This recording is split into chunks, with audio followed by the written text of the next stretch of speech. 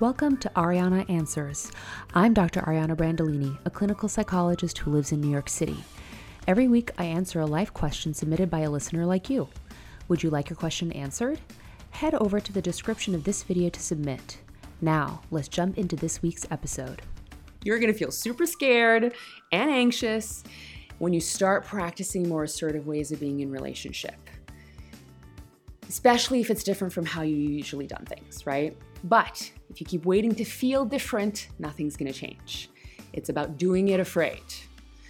Remember, it's up to you to take ownership over yourself, to step into self-respect, and decide whether you're going to allow anxiety and fear to dictate your behavior.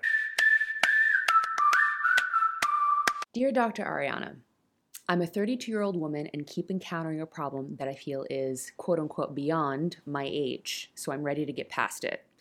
I really struggle with confronting people. I think when it comes to new relationships, I feel more comfortable expressing myself, but I have some relationships in my life that go back so many years that I don't know how to change the dynamic. I'm fairly easygoing, so often join in on others' plans or I'm very flexible, but feel like when things are important to me, they're looked over. Also, I think I'm often called out on things, but don't feel like the people who call me out can receive it very well, so I shy away from it. I do feel like I'm doing a disservice to my friends when I say nothing, but how can I introduce new friendship dynamics a bit late in the game? Oh, girl, I feel you. I used to hate hard conversations.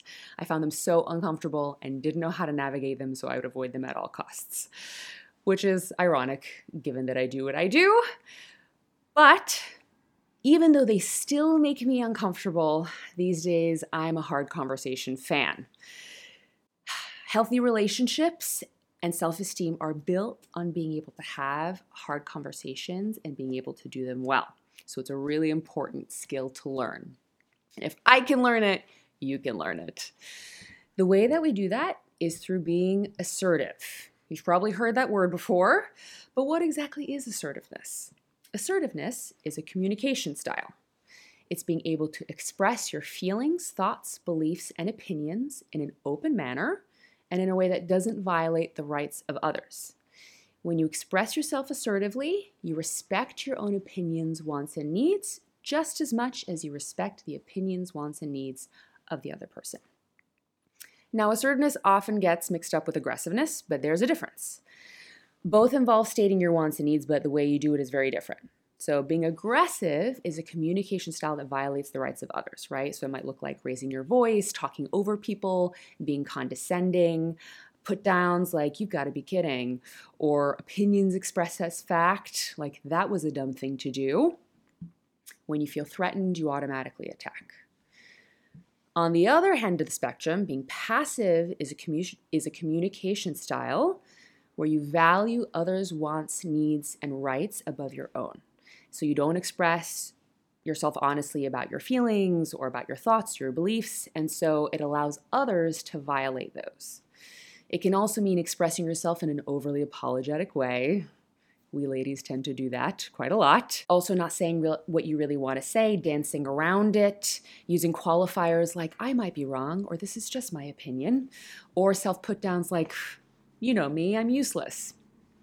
You've also probably heard of passive-aggressive, and that's where someone's essentially being aggressive but doing it in an indirect or passive manner. So rather than yelling at you, they might slam a door or give you the silent treatment, as you know.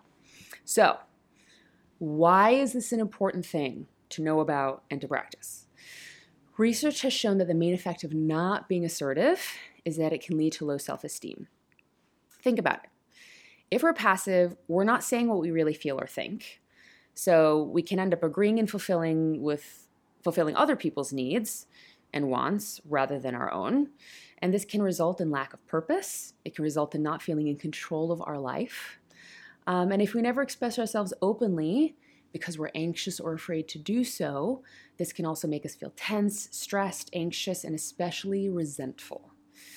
It can also lead to unhealthy and uncomfortable relationships where we feel like the people closest to us don't even really know us.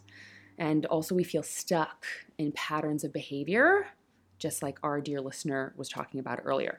And if we constantly communicate in an aggressive manner, this will eventually lead to losing friends, having people not respect you, which again will lead to low self-esteem.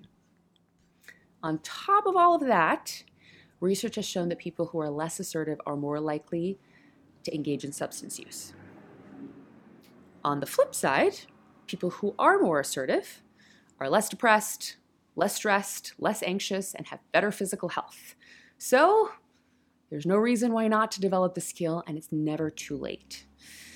Assertiveness is a learned behavior and thinking style. We're all born assertive. If you think about babies and kids, they cry when they're hungry or when they're hurt. They have absolutely no problem telling you exactly what they need. They express their emotions freely and openly. Gradually, as we grow up, we adapt our behavior to fit in with the environment around us, right? So we kind of learn our communication style from our primary caregivers, from our teachers, and from authority figures as we grow up from kids into adolescence. So for example, if your family dealt with conflict by yelling and screaming, that's probably what you learned how to do. When you have an assertive conversation, you do so aggressively, right? Or if your family taught you that you should always please others, you shouldn't rock the boat, that peace is more important than anything, then you probably find it hard to be assertive about your needs. Guess what? This is all okay. Because again, assertiveness can be learned at any point in our lives. So I'm going to give you 3 communication techniques to practice, and then I'm going to have more for you to download if you click the link on this episode, okay? Throughout all of this, don't forget your nonverbal cues, okay? So relaxed body posture, relaxed facial posture, or facial expression, I should say, even tone of voice, direct eye contact. Okay, so the first skill, I statements. This is one of the most basic assertiveness skills, using I statements that are to the point. I appreciate it when you help me. I don't like it when you speak to me like that. I'll be leaving the office at 5 o'clock today. It conveys your wants and needs clearly, and it shows you're taking responsibility for yourself. As opposed to, I'm so sorry to bother you. I have this really important doctor's appointment that's like an hour away, and I really couldn't move it. Is it possible? I would so appreciate leaving a little early, say around 5. I'm so sorry again. I'll work more tomorrow to make up for it. Right? Sounds familiar. I statements can also include self-disclosure techniques, which mean you disclose your feelings in a simple statement. I feel sad. I feel angry. Because people can argue with your interpretation of the facts till kingdom come, right? You never text me. You always do this. No, I don't. But they can't argue with how something makes you feel. An assertive way of communicating using the skill is, I feel sad and hurt when you speak to me that way. If you don't lower your tone of voice, I'm going to end this conversation. Okay, easy. Are you enjoying this podcast? Make sure you head over to the description of this episode to download the companion worksheet. Number 2, building on these I statements, one of my favorite assertiveness communication techniques is called fact, feeling, fair request.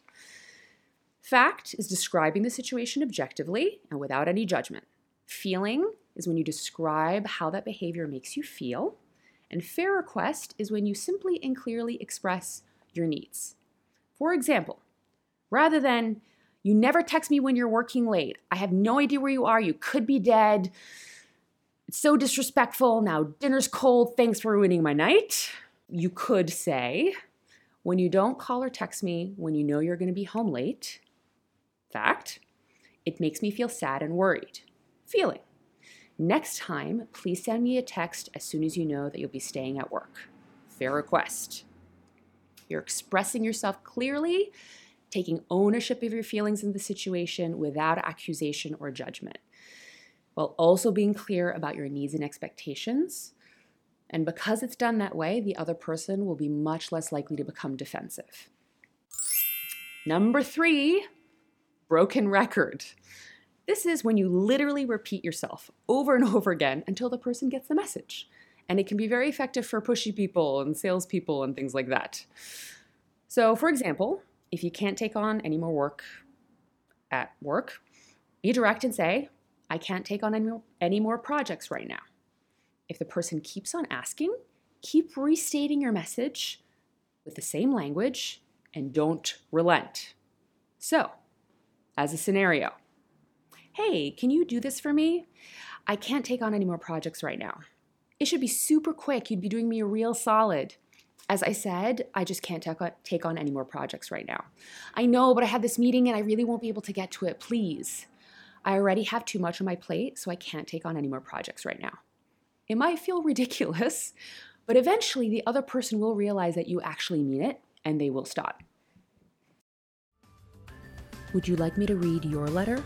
Click on the description of this video to submit your question. So the last thing I want to say to you all, and to you, dear listener who wrote in, this stuff is so hard.